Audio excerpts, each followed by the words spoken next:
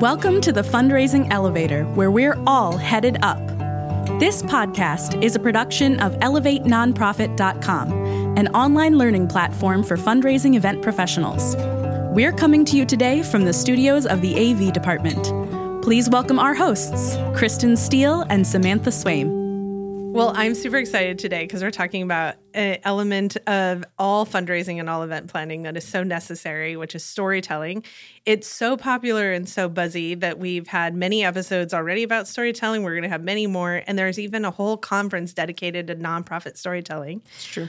And the most common thing that I hear from our nonprofit friends is we don't do storytelling because we don't want to exploit people. And so today we've invited our friend Zach to be here to talk about the difference of empowering versus exploitation in our storytelling and to really be able to dive into kind of creating a culture of storytelling. So before we welcome Zach, I'm so glad to have you here, Zach, joining us. But let's give the audience an official bio so everyone knows who Zach is. Official bio. Zach Putnam is the owner of ZP Productions, a video production firm that does cinematic storytelling for good. They are an award-winning team of filmmakers who are passionate about telling moving, character-driven stories that matter.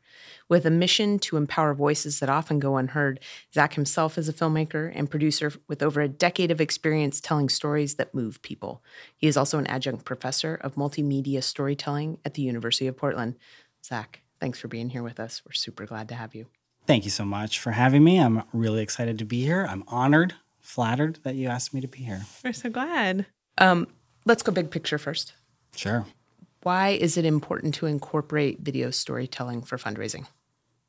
Well, I think, as Sam just sort of implied, storytelling in general is incredibly important for all of these organizations to help raise awareness, get people excited, and get donations, right? And I personally am a little biased, but I think that video storytelling is one of, if not the most effective way, especially when it comes to the impacting people emotionally. A well-done video story can really just bring down the house emotionally, in my opinion, in ways that can be hard to do with a live speaker or a written appeal, right? Which is what a lot of people do.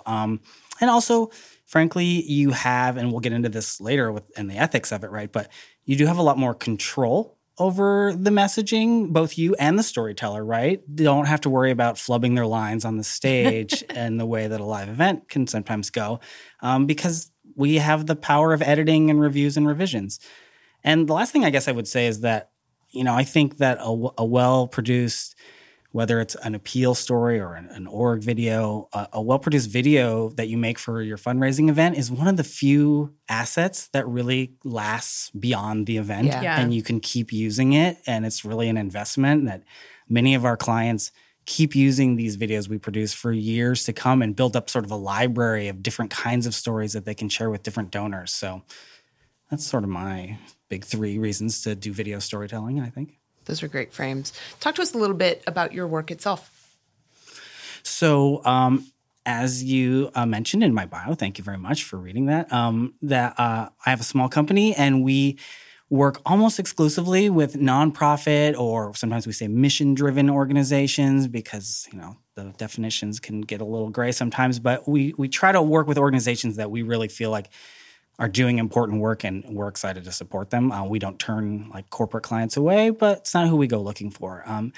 And over the years, we've built up a pretty big roster of nonprofit and mission-driven organizations that we work with, and we love it. Most of our work is in the Pacific Northwest, but we also work with organizations around the country and even around the world. In January, we were filming with a healthcare NGO in Ghana. I was going to say, didn't I see you traveling abroad or just recently? Yeah, we were in Ghana in West Africa in January, and we're just starting to get in, finishing, I guess, the edits for that piece. That it's actually a public service campaign to increase awareness about CPR training in Ghana. So it's very sort of unique. Awesome. And that's what's really fun about what we do is every week we're immersed in some sort of new topic or issue, and it's almost always something that we're really passionate about and excited to be helping people tell.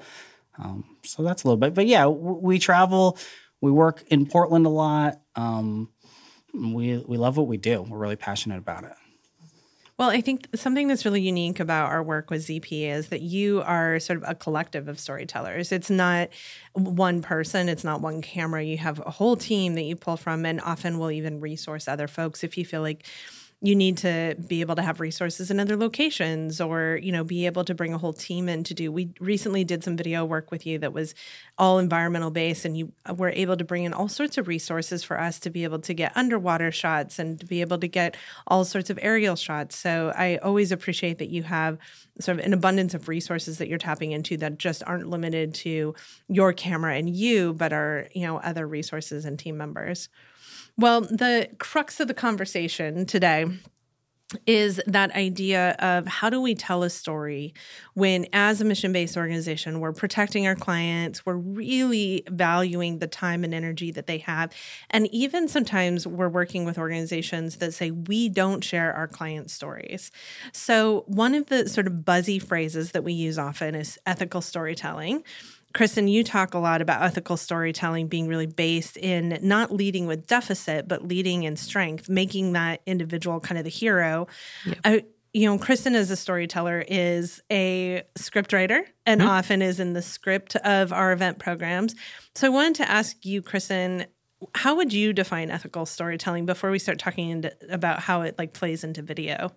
Sure. I think the way I think about ethical storytelling is power. Okay. Who has the power? And for me, when the power doesn't sit with the storyteller, we're heading into the territory of not doing ethical storytelling. Yeah, exploiting someone's story. Correct. Yep. Okay. So how does that sort of play out when you're thinking behind the camera of pulling together a story? You have a lot of power. You're controlling the lighting, you're controlling what they look like, you're controlling the camera angle, you're controlling the editing. So talk to me about what ethical storytelling sort of means to you and how that plays out in your process. Yeah. Thanks. Great questions. This is certainly really important. And I agree with you. We encounter organizations all the time that are very protective of their clients and their stories, and totally understandably so. And so they should be. Yeah. They absolutely should be. That's absolutely. important. I love that instinct in our organizations that they're immediately like, whoa, hold on. What do you want to do here? Yeah. Right. And I think that's a great place to start. Let's have a conversation about this. What could go wrong? And how can we avoid that? How can we make this an empowering process and not an exploitive process? Yep. And the good news is I think it's totally possible to take it in a very empowering direction where the people whose stories we're telling at the end feel great and feel uplifted and honored. And really it's a cathartic experience for some people. So for us, ethical storytelling has a lot to do with that, just sort of focusing on empowerment, which, to your point, power, right? Yeah, right. And making sure that the storytellers feel that they have all the power that they need. And a lot of that has to do with transparency and consent and just collaboration and making sure, I'm very careful to never say that we're telling someone's story. We almost always try to say we're helping somebody tell their story, because it's for them to tell their own story. Yep. I have all these tools and tricks and ways to do it, but I want to make sure we're doing it in a way that the storyteller feels good about it during the process and at the end of the process especially. So you just said consent, and I think that that's an important element. Our friend Tammy Zonker, who is a fundraising consultant, always says consent is more than a form, and that consent is something that can be removed at any time. So when you're prepping for being able to get in front of a camera with a storyteller, how do you help the client set that storyteller up for success? What are the things that you think about with making sure we have consent before we go into that process? A lot of it is about transparency and letting people know what to expect. So and sort of just moving slowly. If some people are excited and they say, "Great, let's shoot tomorrow," and that's fine, that's great. Other people want to kind of talk through the process more, and so we're very big about offering opportunity for a pre-interview or just a meet and greet for the storyteller to meet the film crew, ask about what to expect, what the process is going to look like, what kind of questions will you be asking, and let them sort of get as much sense of what is going to happen before it happens and give them opportunities to say, no, I'm not going to be comfortable with that. And, who do you want in the room? I think that's really important, asking people like, who would you be most comfortable talking to? We're very open to sharing the interviewing responsibilities in a way that lets the storyteller feel more comfortable and like they're speaking more to a peer perhaps, and certainly you don't want any kind of weird power dynamics in the interview itself. Right. So I think that I kind of answered some of your questions. Yeah, I think sometimes one of the things that you and I have worked on together is thinking about that interviewer sometimes being the person at the organization that they know best. Because sometimes that just makes them feel more comfortable. This is someone who knows their story and has a relationship to them and can be an intermediary as well and kind of direct us if they feel like this person needs a minute or they would feel more comfortable. You actually did an interview recently for us where the individual felt more comfortable holding their dog. And so we adjusted the shot to make sure that they could hold their dog. So that idea of making sure we're taking time, which is something that you talk a lot about. Can you talk about how time can actually help with framing the story from an ethical perspective? Yeah, I think it's just, it's kind of obvious, but I'm always pushing for people to give us more time to tell these stories well and to do them, the service that they're due. And that means both sort of in the run-up, in the pre-production phase, like let's give time for the storyteller to ask questions, do a pre-interview, whatever, that kind of stuff. Don't rush that. But also the day of filming. It's really important to me that we carve out, generally speaking, more time than we need. I would so much rather wrap early than be like, hey, I know we were supposed to leave an hour ago, but there's still 5 things we haven't done. So I'm always asking for more time. And what that helps us do is move at a pace that the storytellers don't feel rushed. I mean, it's easy for me to forget because I'm doing it all the time, right? But these people that we're working with typically aren't accustomed to being interviewed and being on camera. And they've been told a film crew is going to come to their house and set up in their living room.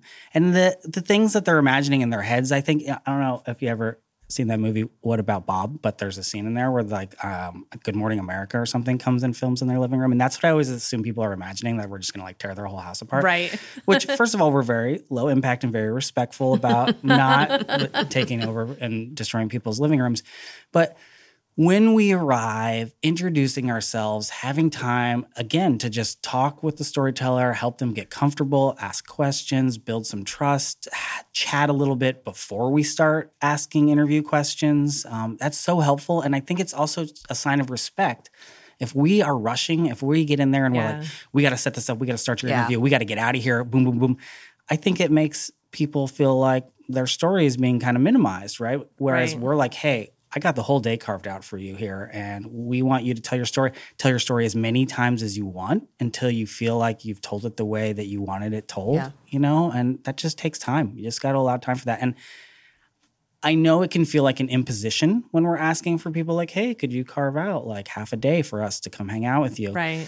But my experience is that, if people don't have time, they'll say no. And most of the time, people are grateful for having that amount of time and not feeling rushed. And the other thing that's very satisfying about our job is that I think when we do this right at the end of like the interview day and at the end of the editing process, even our storytellers frequently are thanking us. Yeah. I have like a stack of gifts on my desk that people have given us over the years just because a process that they were often very nervous about ended up going like very smoothly and in a way that they felt good about, very positive about. And people show so much gratitude for that. Yeah. And it's really meaningful, really moving. Well, I think the other element of time there is it allows someone else to drive. And I think that becomes really interesting during an interview because often in that interview, everyone's discovering pieces of the story, right? I think we're given sort of the frame of this is who we want to interview. This is the story we want to tell. Right.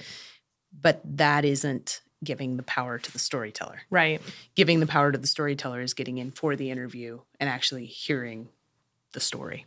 And I think sometimes it takes us into just beautiful, unexpected places. And so I think in that interview process, I just want to sort of surface the idea too of, where we think focus should be is not helpful sometimes to the storyteller in terms of their journey and their trauma.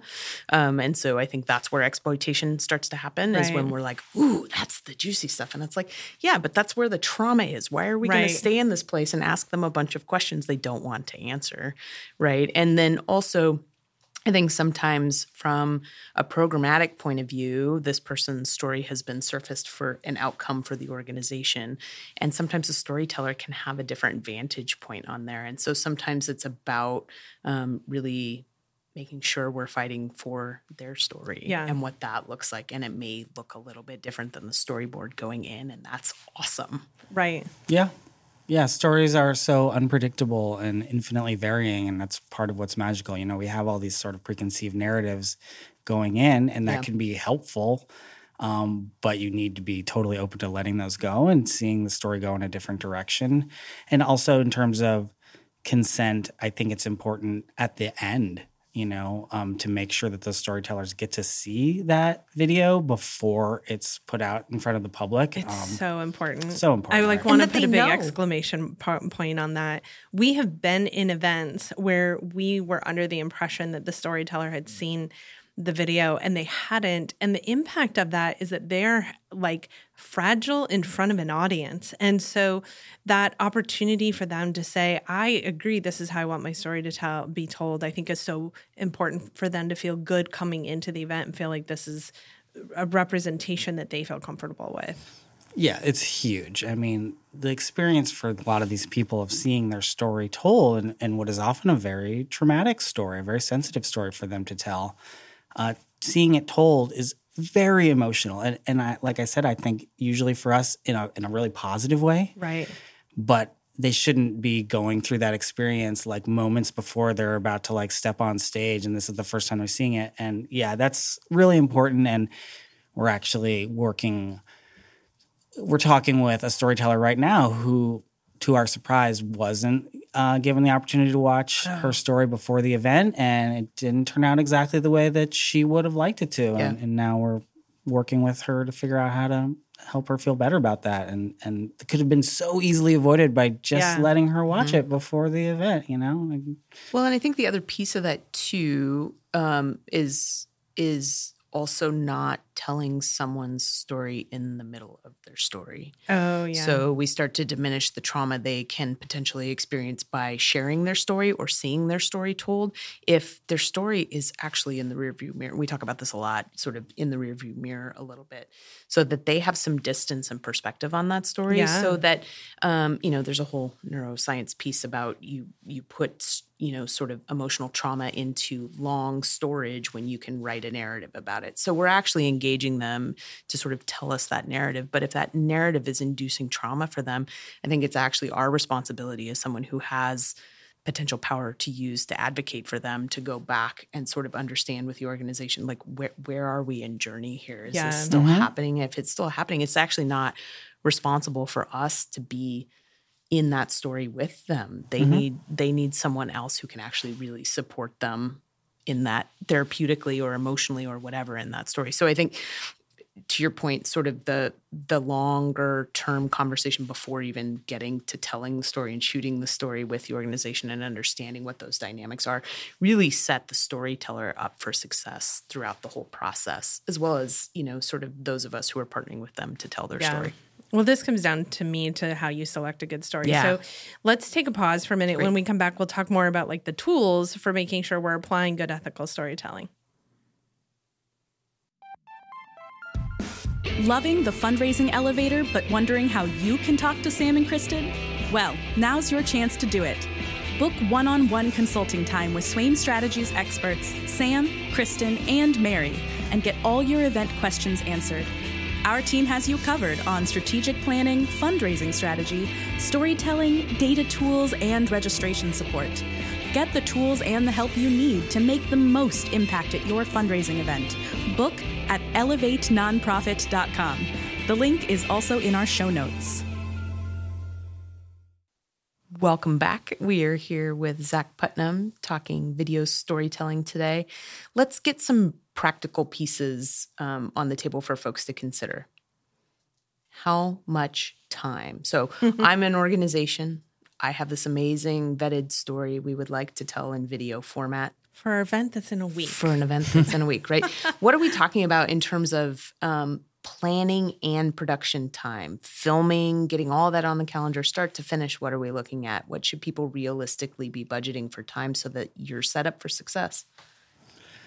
Well, not to be annoying, but the more time, the better. You know, like if we, I mean, even it's what might seem absurd, but like if we can like follow a story for a year, you can do so much better storytelling when you can actually show change over time. When you can be like, hey, let's interview this person now when they're just starting this program, and then interview them again at the end of the program. You can do such great storytelling with stuff like that. I know that's not always practical. So a more practical answer that is still out of some people's reach, as I would say, it'd be great to have a month to plan, a month in which you try to complete your filming, and a month that you do your editing and post-production. So just like a month for each sort of phase there is a nice pace. So we're talking 90 days, 3 months. That's what we're talking about. That would be kind of my, preferred ideal. We frequently work with smaller windows of time than that. But I think that's a nice way to do it if you can. And we find on the shorter time frames, things get lost. Yeah. There are things you have to pick and choose from. And so longer allows the storyteller to really be at the heart of what's happening. It gives you so much more ability to do it right. And, one thing that we haven't even talked about much, but like it is, I believe, important to think about culturally specific crew members, interviewers, et cetera, being part of this project. Yep. And just, logistically, it can be difficult to arrange those things when you only have like a week to pull together the crew. Right. The more time I have, the better a team I can put together to fit that project, I do think from an ethical storytelling perspective, who's in the room matters. Yep. It allows the storyteller to feel comfortable. We have had experiences, you and I working together, where we've had a storyteller who English is not their first language. So making sure that we have someone in the room that is able to set them up, prep them, ask them questions in a language that's comfortable for them, I think is a critical element. Like you said, having time to plan for those pieces is so critical. But what about also just the filming time? I mean, let's say, for example, we're working with an elected official whose schedule is very busy, or a CEO whose schedule is very busy, and getting on their schedule is really challenging. Or what if we're working with someone who has multiple jobs and their schedule doesn't allow them to have a lot of flexibility? What are we thinking about when it comes to working within the constraint of time? How much time is ideal for us to set aside for the filming of the interview? And then also that other thing we haven't talked a lot about, which is B-roll content. What is ideal for you? It's going to be case to case a little bit, right? Like, typically if we're interviewing the very busy elected official or CEO, we don't really need to sit down and do an hour-long tell us your life story interview. And that can be squeezed into 15 minutes or something if we're just looking for a few key things, right? So, you have to kind of think about what you are trying to accomplish. In the sort of classic appeal story sense. Someone who's never had a camera in front of them. Exactly, yeah. Right? And our goal for, let's say, day one is to get a good solid interview and some B-roll. Then I typically ask for like a half day, like a 4-hour block. Mm-hmm. If they'll give me the whole day, I'll take it. But a half day is kind of a good way to, a full day, people get sick of each other, right? But 4 hours with somebody usually gives us enough time to get that initial interview and some B-roll. And sometimes that's all the time we have. And so we can sometimes get all the B-roll. But we can tell a richer story usually if we can set aside another day, another maybe half day, where we can film B-roll with the storyteller in a different setting, frequently doing something that they talked about in their interview. It just creates a more dynamic, interesting world of the film, if I may, and gives the storyteller more time to kind of think about. Sometimes when we come back for day two, they say, hey, there's a thing I forgot to say, or I never quite said it right. And I say, great, let's mic you up and we'll get you to say it right now, and it gives you another chance to do that. So, two half days is kind of like my ideal minimum to do an appeal story with someone. Sometimes we don't get that much. And if someone will give me more time than that, I'll take it. Awesome. What should folks be looking for in a good production partner? Well, specifically for this nonprofit stuff that we're talking about, I do think that our experience as nonprofit storytellers, not to just say what you should be looking for is us, but I would say that yes, and any organization that has experience with nonprofit storytelling, because there are many, many video production companies out there, and a lot of them can make beautiful images, and a lot of them can tell really powerful stories. But I think some of these ethical considerations are just really not on the radar for a lot of video production companies. Agreed. And not even really criticizing them. It's just not something they have to think about because of the kind of work that they typically do. And it's very much on our radar and kind of the first thing that we're thinking about. It's sort of a baseline of pretty pictures and great stories. And then how can we do this in the most empowering, ethical way possible while making it beautiful and compelling?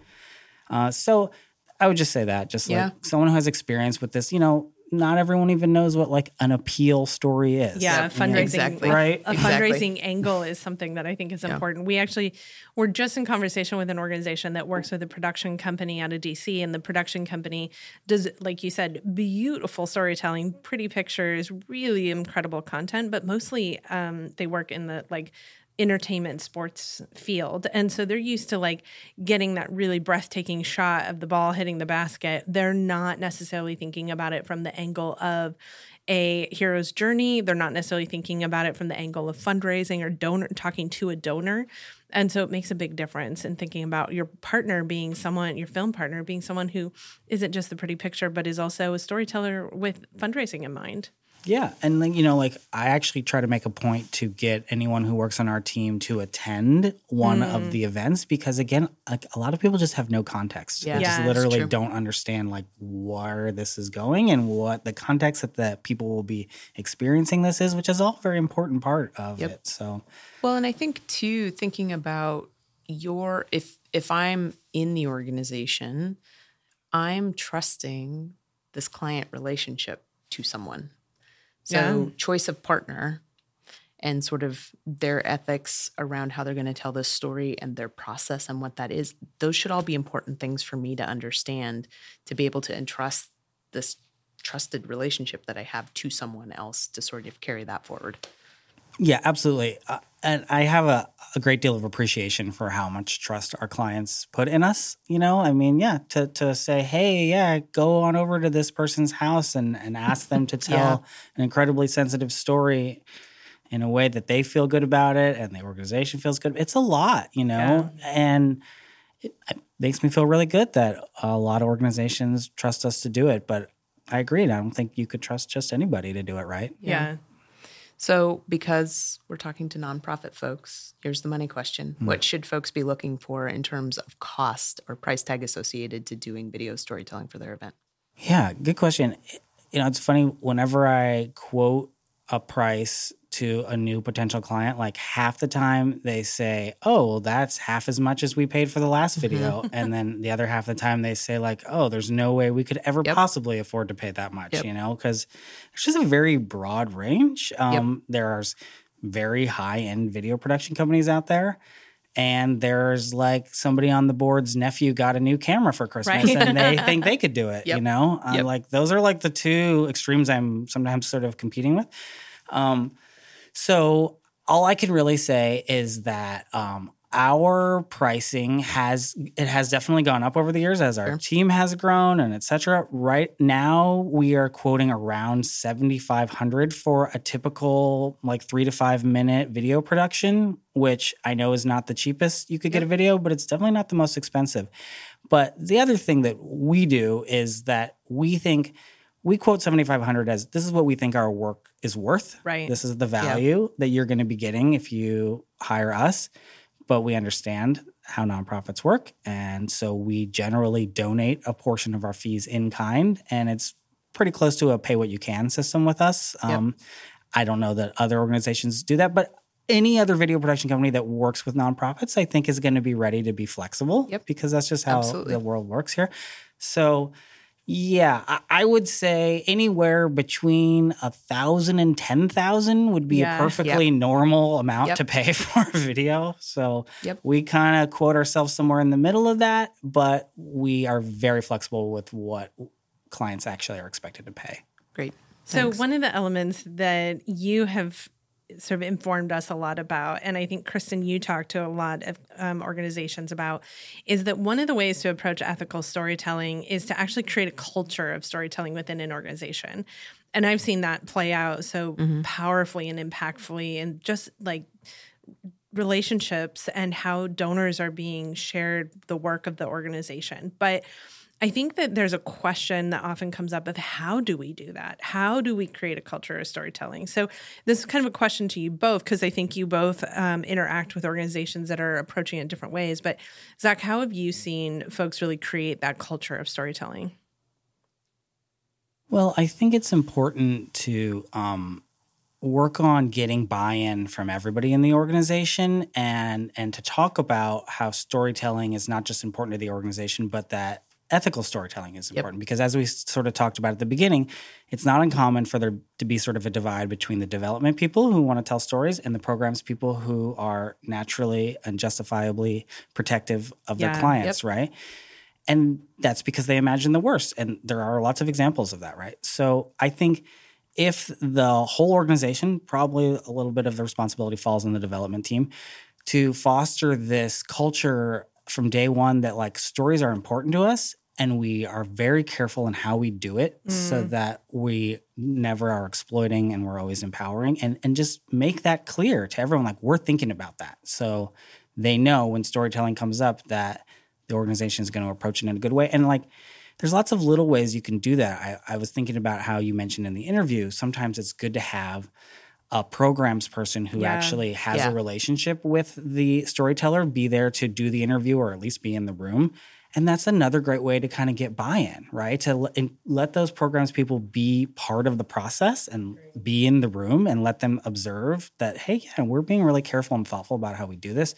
And that way next year, when you go looking for stories, that person says, hey, I saw like what a really positive experience it was for so-and-so last year. I do have an idea for a story. Here's somebody else that you could talk to. Yeah. You know? And that's so helpful when people get on board. And I've seen it. I've seen clients that we've worked with for years, like, certain programs, people like slowly over time. At the beginning, it was like you're winning them over. Yeah, and then like a couple years later, they're like, "Oh, I had this great idea. This person wants to talk to you," you know, and they get on board because they see what a positive experience it can be. You know. Yeah. What about you, Kristen? What do you see organizations using to kind of create that culture of storytelling? I think it's just working it into daily practice so that people start to connect their personal mission and why they do the work with the work, and that donors want to be a part of that. I think the ethical piece is huge. I think you can show that through everything that you're doing, so people come to understand what storytelling actually means to your organization, because I think because it's a buzzword, you were talking about that earlier, I think a lot of people just jump to that, like, we're just gonna air our laundry and exploit people and tell stories all over without their permission. But I think if people can start to talk about what in the work inspires you, that's where the stories will start to come in an organic way. I think when you try to reverse engineer it, like, we need an appeal story, who's got one? Right. It's like, that's terrible. And it doesn't set your storyteller up for success, right? People are just like, well, I think there was Jim and he was a part of that thing, and I think it was kind of cool. Let's interview him. And it's like, No. It should be coming sort of from the ground up versus top down. And so I think it's about just naming it as a priority. We've had organizations actually create speaker bureaus, which I think is really helpful. It's super great. Being able to actually solicit their client base with, we're looking for folks that want to share their story, and even submit just like a little paragraph about their story so that the individual who's volunteering can say, yeah, this is the thing I most want to talk about. Initial consent. Check. Yeah, exactly. And there's always this sort of pause moment that I have when we're working with program staff, and I hear, oh, there's this really great person that's in our program right now. And when they say right now, I say pause. I don't know that someone right now seeking services is in a moment where they have a perspective to share, right? They may be having a great experience that they can share, but they don't have a long-term impact. And it might be a little raw for them to talk about the services that they're currently receiving. And so I think being able to also coach program teams to think about those folks that they've seen go on a journey and that they've seen the long-term impact or implication. But also bookmark those folks that you see having such success now. Yeah. And let's circle back and talk about it. That's why when you build the culture with storytelling within your organization, you'd be like, what's the update? Right. What's going on now? So that can be a story in the future. That impulse is great, but we don't want to lock people in where they are now. Yeah. We want to let them continue on their journey. Well, let's take a break, and then we're going to come back with some fun Q&A and dive a little bit into some good examples and stories that you have to share. So we'll be back in just a minute. Super.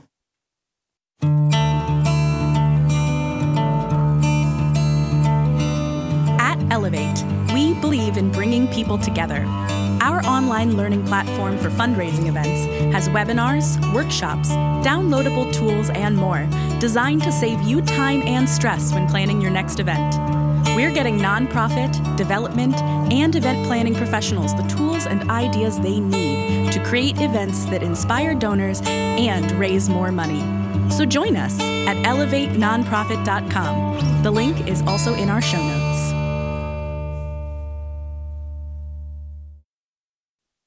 Welcome back. We're here with Zach Putnam talking video storytelling. Zach, I'm wondering if you can talk a little bit about when a video is at its best. What does it feel like? What's the experience of it like?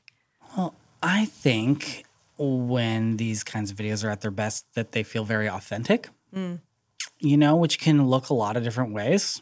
And it doesn't necessarily have anything to do with the production value or how it's filmed or edited, but so that it feels sincere and that, the people who are speaking in it are speaking from the heart. And, I avoid scripting a lot of the time just because I think it comes off as less genuine. So authenticity, I think, is really important, especially when the context here where we're asking people to, pledge their donations to this organization. They want to feel really good about it and not like the organization is maybe manipulating the truth to make it more emotional or anything like that. It should all just come off very real and authentic and again, sort of transparent, I guess, like the whole process, that we're just sort of letting the donors in on what goes on around here in a very real way. So we want to hear some stories from you since we're talking storytelling. Tell us a story about one of your favorite videos. Well, it's so hard to choose, like my children. I was trying to narrow this down a little bit. I'm going to mention a few here, and I'll try to zero in on one. We work with Canine Companions, which is a service dog organization in Santa Rosa, and I love basically every story we would do with them because there's always a dog as well as like an amazing human with that dog, and those stories are always great. We did a story called 4 On for Friends of Trees a few years ago. And I was really proud of that one because, trees, it can be sometimes hard to tell a compelling emotional human story about trees. But they're on a longer journey than we are. Those trees. Right? And so we did that. I'll say one that actually comes to mind often for me, though, is one that we did work with Swaim, if I'm not mistaken, with the Oregon Food Bank on the Whitney's Giant Ass Cinnamon Rolls story. Yes. And that one has a special place in my heart just because there's humor, and it's sometimes hard to incorporate humor in a tasteful way. But it also has a lot of heart. And that one's one of my favorites for sure. Let me tell a little bit of the story of that video because it was a really special video. It was right at the beginning of the pandemic, and we were trying to speak to the huge volume or outpouring of support that was coming from the community in support of feeding the community.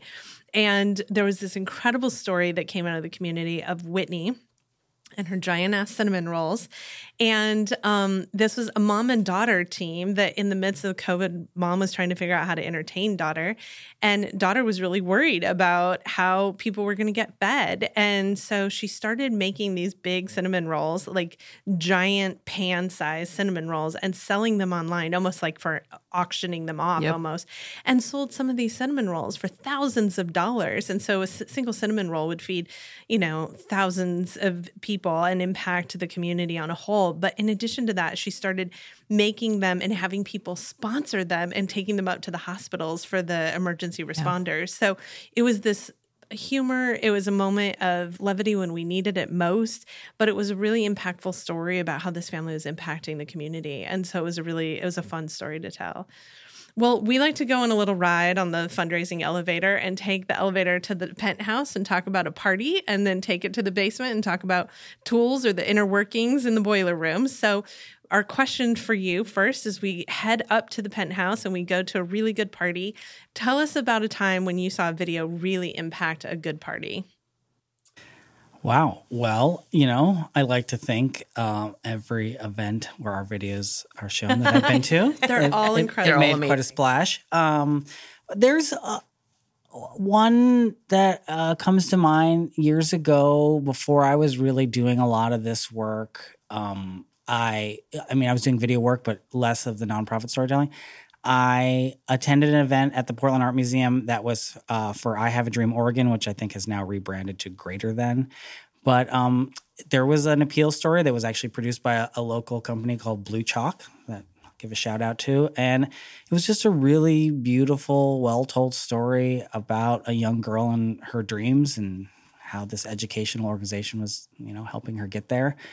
And I thought it was a beautiful story, and I saw the way the room reacted to that story when it was told. And, immediately after that, of course, there was a paddle raise and people were giving all this money, and I just sort of saw that whole process happen. And that was one of the moments when I really got excited about realizing oh, wow, I could just tell stories like that. And people might even pay for it, and it might even help organizations raise more money. This is a thing you can do. So for me personally, that was a moment that I really what is this? What do you call this? And I started learning what an appeal story is and all that thing. So well, now you're the expert in the room talking about appeal stories. I'm always learning. So if we head down to the basement in the boiler room and we're looking at some of the tools and the inner workings, can you tell us what do you need to prep for a good video? Well, you, like we've mentioned, should give yourself as much time as possible. You ideally should create a culture of storytelling so that you have stories on hand. You've got a backup list of storytellers ready to go to. And then, I think you just need to be, thoughtful about your approach. We talk about using a trauma-informed approach, actually, a lot of the time, which the CDC has a great little page on 6 principles of a trauma-informed approach. That we'll link that for everyone. It really ties very closely into a lot of the same things we're talking about here about transparency and consent and power. So that's a great guideline to use. Does that answer your question? You're looking for more nitty gritty? You need a tripod and some lights? Okay. No, we're assuming you're going to bring all those. Yeah. Usually. We assume the nonprofit doesn't need to provide those if they've engaged you. Well, if they do want to engage you, how do folks find you? Well, you can find us at our website, which is zpproductions.com. We're also on Instagram at zp.productions. And those are probably the 2 best ways to reach us. You could email me directly at zach@zpproductions.com if you wanted to. Great. Awesome. Well, we'll put links to how to get a hold of you in the show notes. And we also will be releasing this for video content. So provide us some examples that we can share as well. We'd love to be able to share out your work. Thank you for joining us. Thank you for helping folks rethink what's possible with video storytelling and ethical storytelling. We're glad to have you here today. Thank you so much. Let me give out one more note. Every year we do give out a grant to one organization for a free video production. Listen close, everyone. If you're interested in that, I would just reach out to me and let's talk. We haven't opened a formal application process yet, but we're always interested in talking to people who might like something like that. Thanks for being such a great partner to the nonprofit sector, Zach. Thank you. I appreciate that. And it's really great working with organizations like SWAYM in this space because it's a lot of fun and I feel like we do a lot of good work. Thanks. Thank you. The Fundraising Elevator is produced in partnership with SWAYM Strategies at the studios of the AV Department. The program is produced by April Clark and directed by Steve Osborne, with audio engineering and original music by Dwayne Anderson and Heidi Christensen. Video production by Chris Peterson, Whitney Gomes, and Nathan Bouquet. Video editing by Steve Osborne. Graphic design by Pendulum Creative Group, and support from Sophia Keller, John Lyles, and Andy Dowsett.